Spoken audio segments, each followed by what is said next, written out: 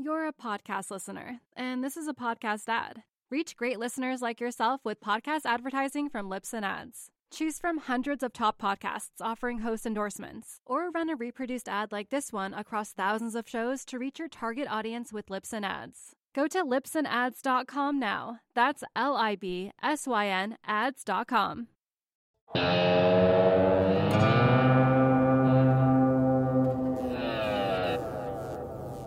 It's Thursday, September 24th, 2020. This is the Real Vision Daily Briefing. I'm Ed Harrison in for Ash Bennington. I'm about to talk to Roger Hurst, our managing director in the UK. But first, with the news of the day, Haley Drasnik. Haley, great to talk to you. Hey, Ed, good to be here. You know, I'm sorry. I have to look at I keep thinking that this is like a Raoul shot with the pool table in the background. Let me talk about the news actually, though, because you're going to tell us what's going on in the world. What is going on in the news, Haley? Yes, well, I should say that this is a fun hangout above my garage that we've created into an office. So definitely got some Raoul inspiration for sure. Yes, definitely. But yeah, let's talk about the news. So jobless claims out today from the U.S. Department of Labor. They held steady around 870,000 new claims this week. An additional 630,000 pandemic unemployment assistance claims. So, we're seeing a bit over, 1 million new claims. It's interesting to note that these claims are, holding steady, indicates, layoffs are still happening at a relatively high rate. When we look specifically at the pandemic unemployment assistance numbers, the total dropped from 14.5 million to 11.5 million, and that's a huge fall. And so huge. It's interesting to note. Yeah, definitely. And the thing is, when you say held steady at 870,000, to be honest, the thing that pops out at me is that's a huge number, 870,000. So we're holding steady at a very high level here. That can't really be good for the economy. And I know that you're looking at other parts of the economy. Obviously, the banks. You're going to see the bad things that are happening in the U.S. economy reflected in the banks. What are you seeing? That was the second piece of news that I think you were going to talk to me about. Yeah, so investors seem to be a little bit sour on bank stocks today. Regarding the fraudulent claims that came out about 90,000 financial institutions earlier this week. But this could be an interesting buying opportunity for bank stocks right now. Interesting you said that, because the video that is out today is with Jeremy Grantham's heir apparent, Ben Anker, who's at GMO, and he was saying something about that. So I definitely want to talk to Roger later on in, about what he sees in banks, because he's been talking about, in particular, European banks doing poorly, and that being a negative sign in terms of the real economy, as opposed to the whole fraud activity that we're talking about, or the pass through of money illegally through the banks. One last thing I wanted to ask you about, that I want to ask Roger about, is because it involves the UK. JP Morgan. What's going on with JP Morgan? JP Morgan put $200 billion worth of their money into Frankfurt, Germany, from the UK bank there. And so that is going to possibly make JP Morgan Chase one of the largest banks in Germany now. Yeah, very interesting, I have to say. Haley, thank you for that update, and I'll see you again very soon. Take care. You're a podcast listener, and this is a podcast ad. Reach great listeners like yourself with podcast advertising from Libsyn Ads. Choose from hundreds of top podcasts offering host endorsements, or run a reproduced ad like this one across thousands of shows to reach your target audience with Libsyn Ads. Go to libsynads.com now. That's LIBSYN ads.com. Great to talk to you here, Roger. We haven't spoken in a long time. I think it's been well over a month now, hasn't it? Good to see you as well. Yeah, it has. And, I want to piggyback on what Haley was talking about in terms of the banks. I know that the banks were a big thing for you. One of the last times that we were talking, or maybe even for a long period of time, we were talking about for you, that's where the rubber hits the road in Europe in particular. But the banks have been under assault both in Europe and in the United States. What are you seeing right now? Yeah, I mean, this is something which I talked about kind of throughout, which is watch the banks in terms of they're more aligned to the real economy. There are other issues with them, but they're more aligned to the real economy, whereas obviously some of the tech stocks are in this kind of world of their own. What I thought was really interesting is that people were talking about, we're getting a rotation. We're seeing this move away from growth to value, so out of the tech into some of the value names, including banks. But actually, I think what we saw, and we talked a lot about optionality and how the options market had been driving some of the volatility that we've been seeing in the tech stocks in particular. Well, that real kind of underperformance from the NASDAQ came to an end with expiry on Friday. There was a little bit of follow through with some inventory management on Monday. Remember, we're down quite a long way in the early part of the Monday trading session, but rebounded. But since then, and really the story of this week has been some profoundly poor performance from banks in US and in Europe. And when you look at things like the Eurostoxx banks, the SX70, the Eurozone banks, they've broken through 3-month support and they look like they're heading back to the all-time lows. If you look at the Japanese banks, they're still relative to the topics. They're still at their all-time lows.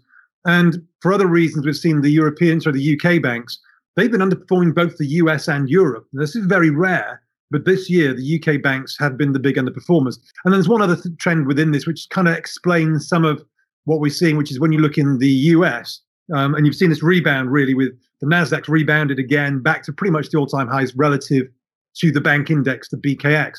But within the banks, the regional banks have massively been underperforming the big banks. So the BKX is the big banks, the KRE ETF is the regional banks. The BKX has been pretty much outperforming throughout. So, this is a sort of, it's the real economy banks that are the real underperformers. It's those that are exposed to commercial real estate, those that might have some bad loans from small businesses in the regions. And obviously the European banking sector is much more involved in loans rather than capital markets, where a lot of the borrowing in the US is. So I think that's at play, but we can very clearly see these banks, the real economy stuff, there's been some reasons behind it, but they've been rolling over. How the real question for me now is how much of this is priced in, because the video that's playing now in terms of how have things changed in the campaign that we're doing is from Ben Inker, who is Jeremy Grantham's heir apparent.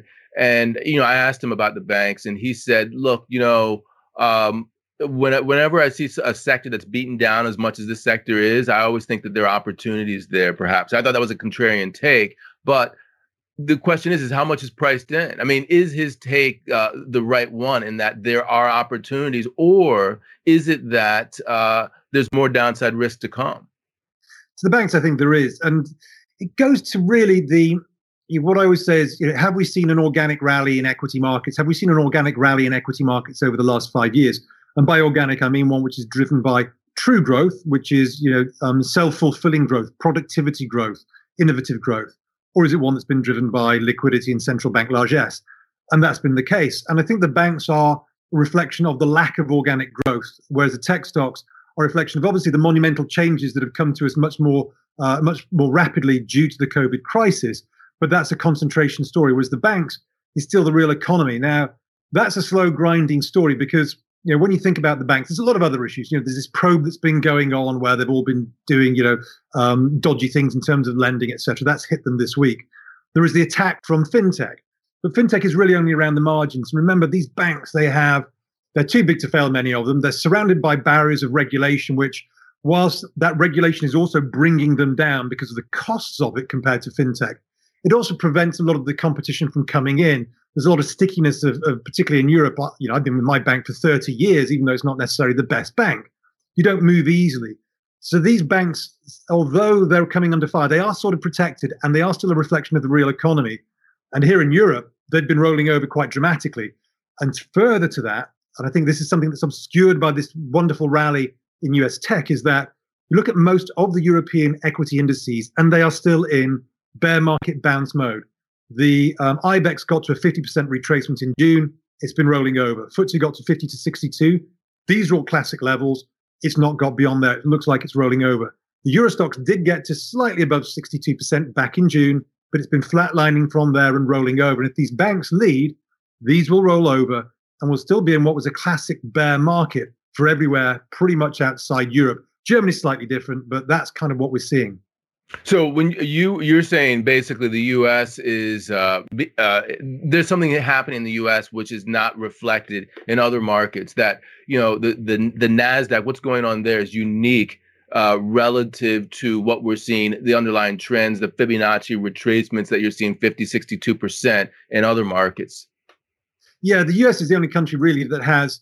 I mean, there's obviously some from China as well, but has the mega cap tech stocks, the global tech stocks. There's some great tech stocks in Europe, but they're all relatively small, so they don't have the same impact on the indices. The European markets are really kind of old school. They are value indices by and large, and value has been massively underperforming growth. And so what we've seen in the US is that concentration. And in that period prior to the expiry, there were the 7 names. They were the ones that people were focused on. So when we talk about options volumes, single stock option volumes being 140% of the cash volumes versus 40% 3 years ago. When we talk about 5 times the number of calls outright being bought, that's been concentrated in that handful of stocks that have been driving the Nasdaq and the top end of the S&P. Those stocks don't exist in Europe. So it's been a bias in terms of that, but Europe is probably a better reflection of the fact that this is still a very, very difficult environment. And in the UK, Rishi Sunak, the Chancellor, is announcing yet more support to keep this thing going, because everyone knows the minute that rolls off, the whole thing rolls over again. Yeah, I mean, there's so many threads there that I could go with. One thread I'm thinking about in particular is the UK and the JP Morgan thing that Haley was talking about, moving $230 billion over to Germany. Any thoughts on whether that's a trend and does it reflect anything fundamental? Well, I mean, we are in some ways closer to a clean Brexit. When I say clean Brexit, that's the unbiased view, because you always hear these people say we fall out of Europe on a specific date. Basically, a clean Brexit is based where we leave Europe and we have no deal. That could happen effectively on the 15th of October to be ratified by the end of the year. And let's face it, politicians have always been able to move the goalposts. So it's approaching. But right now, you'd probably say that the UK is closer to a clean Brexit than we've ever been in this whole process. And yet we're not really seeing it in asset prices, apart from those UK banks, but that's also because of a fairly bad scenario in how we've dealt with COVID in this country. But also the sterling, sterling has not really reflected this either. Clean Brexit was always 120 and a deal was 135. We're currently 128. So we're sort of halfway between there. Euro sterling parity is what Goldman thinks is fair value for a clean Brexit. 110 for a deal. We're at 108, 109. So I mean, what we're seeing here is that people are realizing that this could happen. Another piece of news today that's come out is that they might, lorries entering Kent, which is the last county before the Channel and the ferries and going through to France. They may all have to have specific passports to get into Kent, because they don't want them being turned back from the border, because that could lead, in the worst case scenario, to 7,000 trucks lining up in Kent itself. And the fine could be £300. The point is that we're not ready. No one's really ready, because everyone's been dealing with COVID. And so this is now upon us. And there are some issues there. But I think that the JP Morgan story is part and parcel of that. They can move money. It doesn't need to go through the border in the same way. So it can be easily moved.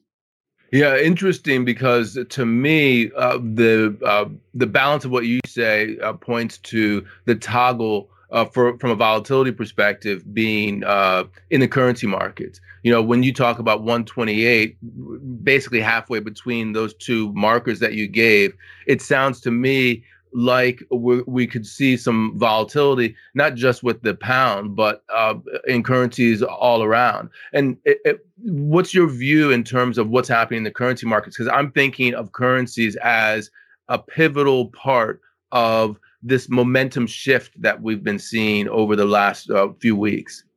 So currencies, I think, should be the major mechanism for adjustments, adjustments to the macroeconomic environment. Because when let's look at 3 levels of volatility. The first volatility is the VIX. We all know has been going up. Well, the VIX has actually been going up to much higher levels than the actual underlying volatility. So implied volatility currently VIX is 10 points above realized volatility on the S&P. But we've got this big volatility bump that we are moving now into. It's been there for a while around the election, which is having an impact. But equity volatility is high. Bond volatility, the MOVE index, hit an all-time record low in the last week, because the central banks are sucking the life force out of these markets by basically the price discovery mechanism is being destroyed by them in a way. And that you can see, if you look at the 5-year yield, the 10-year yield, they've been flatlining in the US 2-year and 5-year even more so. That's reflected in volatility. So the FX markets, currency markets, are perhaps one of the few release valves for this whole scenario. But even though volatility has not been moving too much, if you look at G3 volatility, 1 month and currency markets, it's been flatlining. It's significantly above where it was pre-COVID, but it's been flatlining.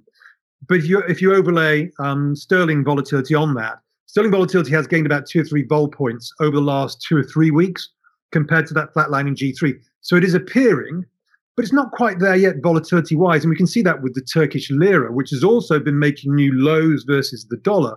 The volatility hasn't really moved there. But my view, and something I actually talked about in my Refinitiv show yesterday, was that I think FX volatility is the thing to own to the end of the year, because bond volatility is being destroyed by central banks. Equity volatility is already rich. FX volatility is saying, oh, we don't see much of an issue here, when actually we could see all these issues play out in the currency markets. Very interesting.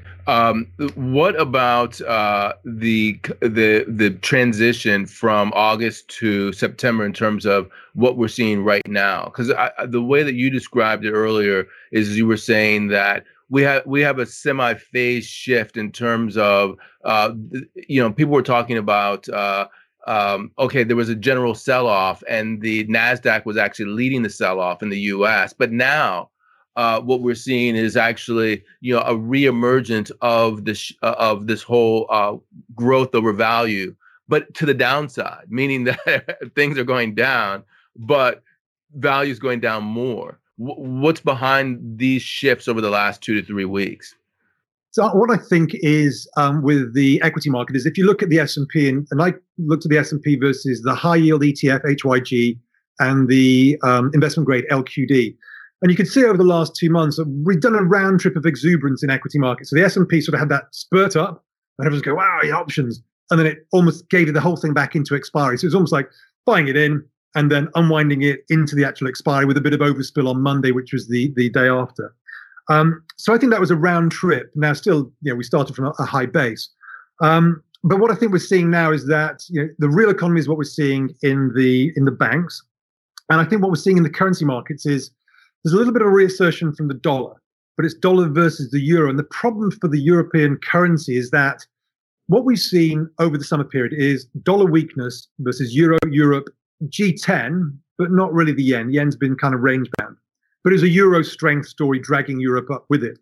Emerging market FX has hardly moved over this last 2 month period.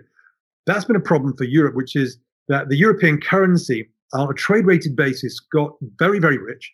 And if you think about it, the dollar versus EM had hardly moved for 2 months. The dollar is still quite strong versus EM, whilst the euro was strengthening against the dollar.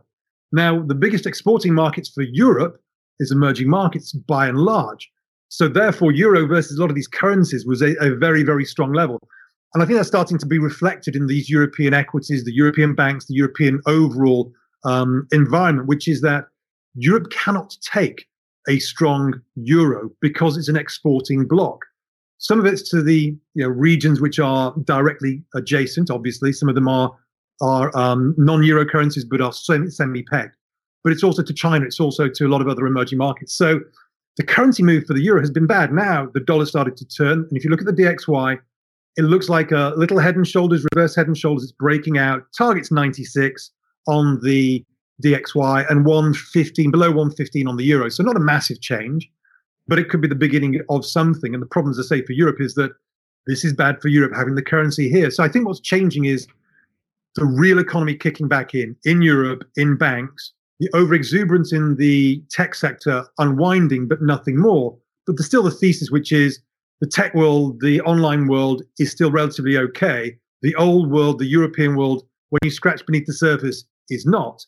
I think that's what we're sort of seeing here. Maybe the beginning of the death by a thousand cuts solvency issue beginning to play out.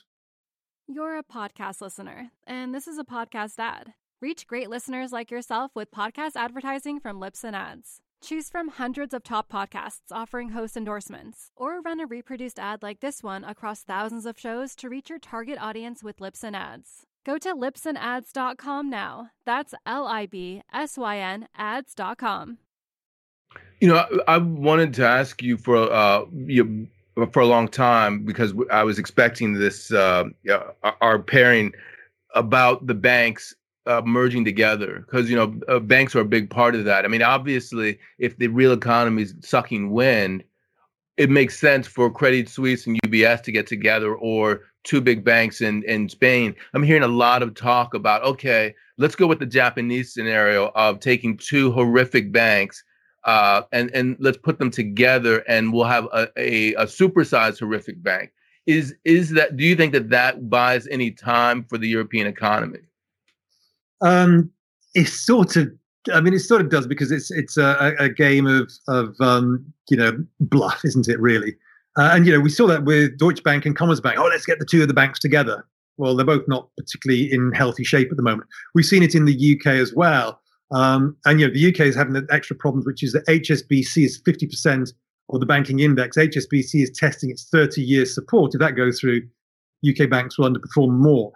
And it's that big because we put lots of banks together. We didn't make better banks; we made worse banks. And hence all the other banking sector is 47% of the UK banking sector. 53 is HSBC. So that's the problem. You can get, Credit Suisse and UBS are reasonably good banks, but the whole of the European banking sector does have a potential non-performing loan problem down the road, solvency problems, death by 1,000 cuts. And the European banking sector and the European corporate sector is much more tied together than in the US, where it's the corporate sector and the capital markets which are facilitated by the banks. Hence why the big banks, which are kind of investment banks, are doing better than the regionals. That's all been playing out. And I think that's what we're seeing here in Europe. And I think two banks together, it buys some time, but it's the slow death story that we're in now. And I think there's going to be a lot of nationalizations around Europe. So going forward, what are you looking at? That's question number one. And question number two, where is gold and silver in all of this? Because there's been a huge move recently to the downside there. So I think firstly, what I'm looking at is that this bank move, which is that the canary in the coal mine, first and foremost. I'd like to then see a confirmation from bond yields. Now, we talked about bond yields doing nothing for the last few months. Because everybody sort of knows there's QE infinity, potentially yield curve control denied, but potentially there that could keep a lid on yields. But that doesn't mean yields can't roll over.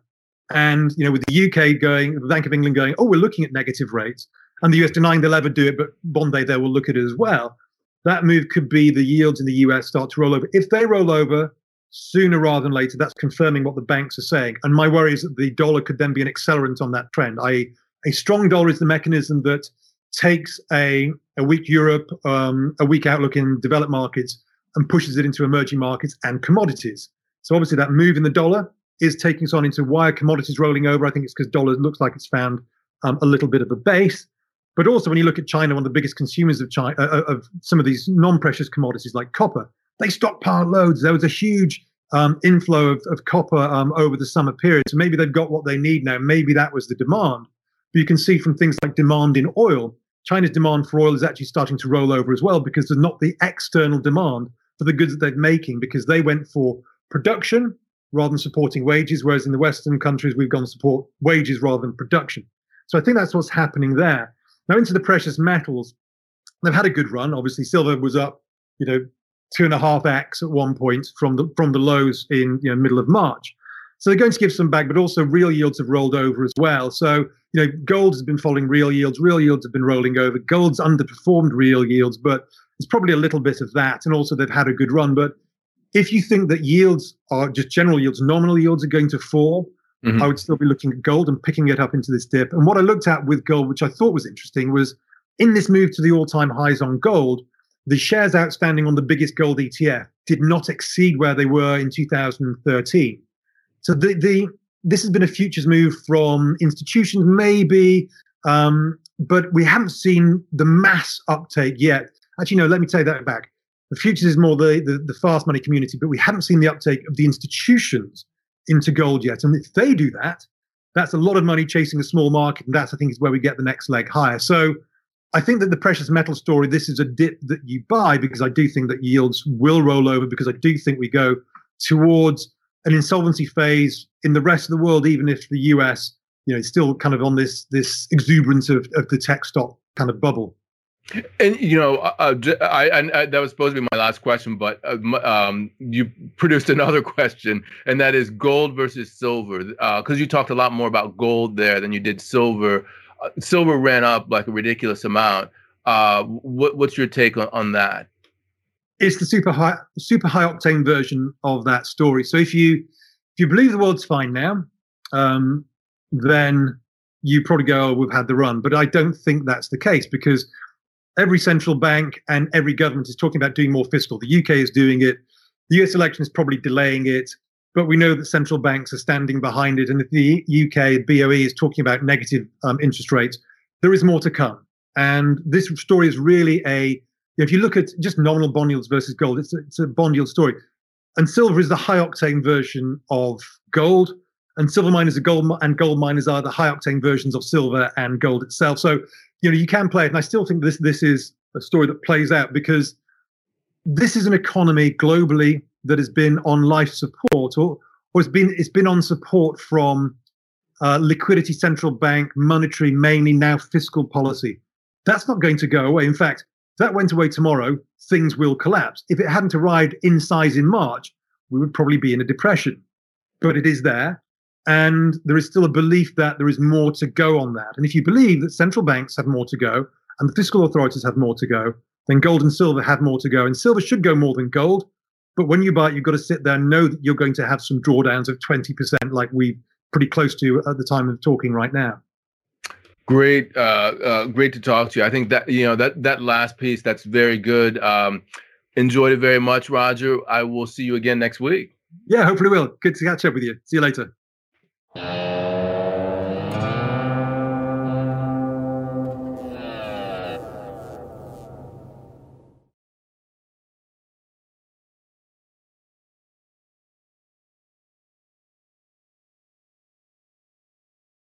You're a podcast listener, and this is a podcast ad. Reach great listeners like yourself with podcast advertising from Libsyn Ads. Choose from hundreds of top podcasts offering host endorsements, or run a reproduced ad like this one across thousands of shows to reach your target audience with Libsyn Ads. Go to libsynads.com now. That's LIBSYN ads.com.